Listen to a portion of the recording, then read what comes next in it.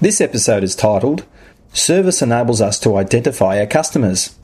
Your customers can be colleagues, your supervisor, the staff who report to you, the people and or organisations to whom you provide services, the people who pay for your services or products, even though others may use them.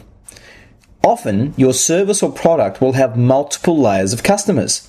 The customers who actually use your service or product may be different from the customers who purchase your service or product. A service focus helps both you and your organisation to identify and differentiate the expectations of these different customer segments.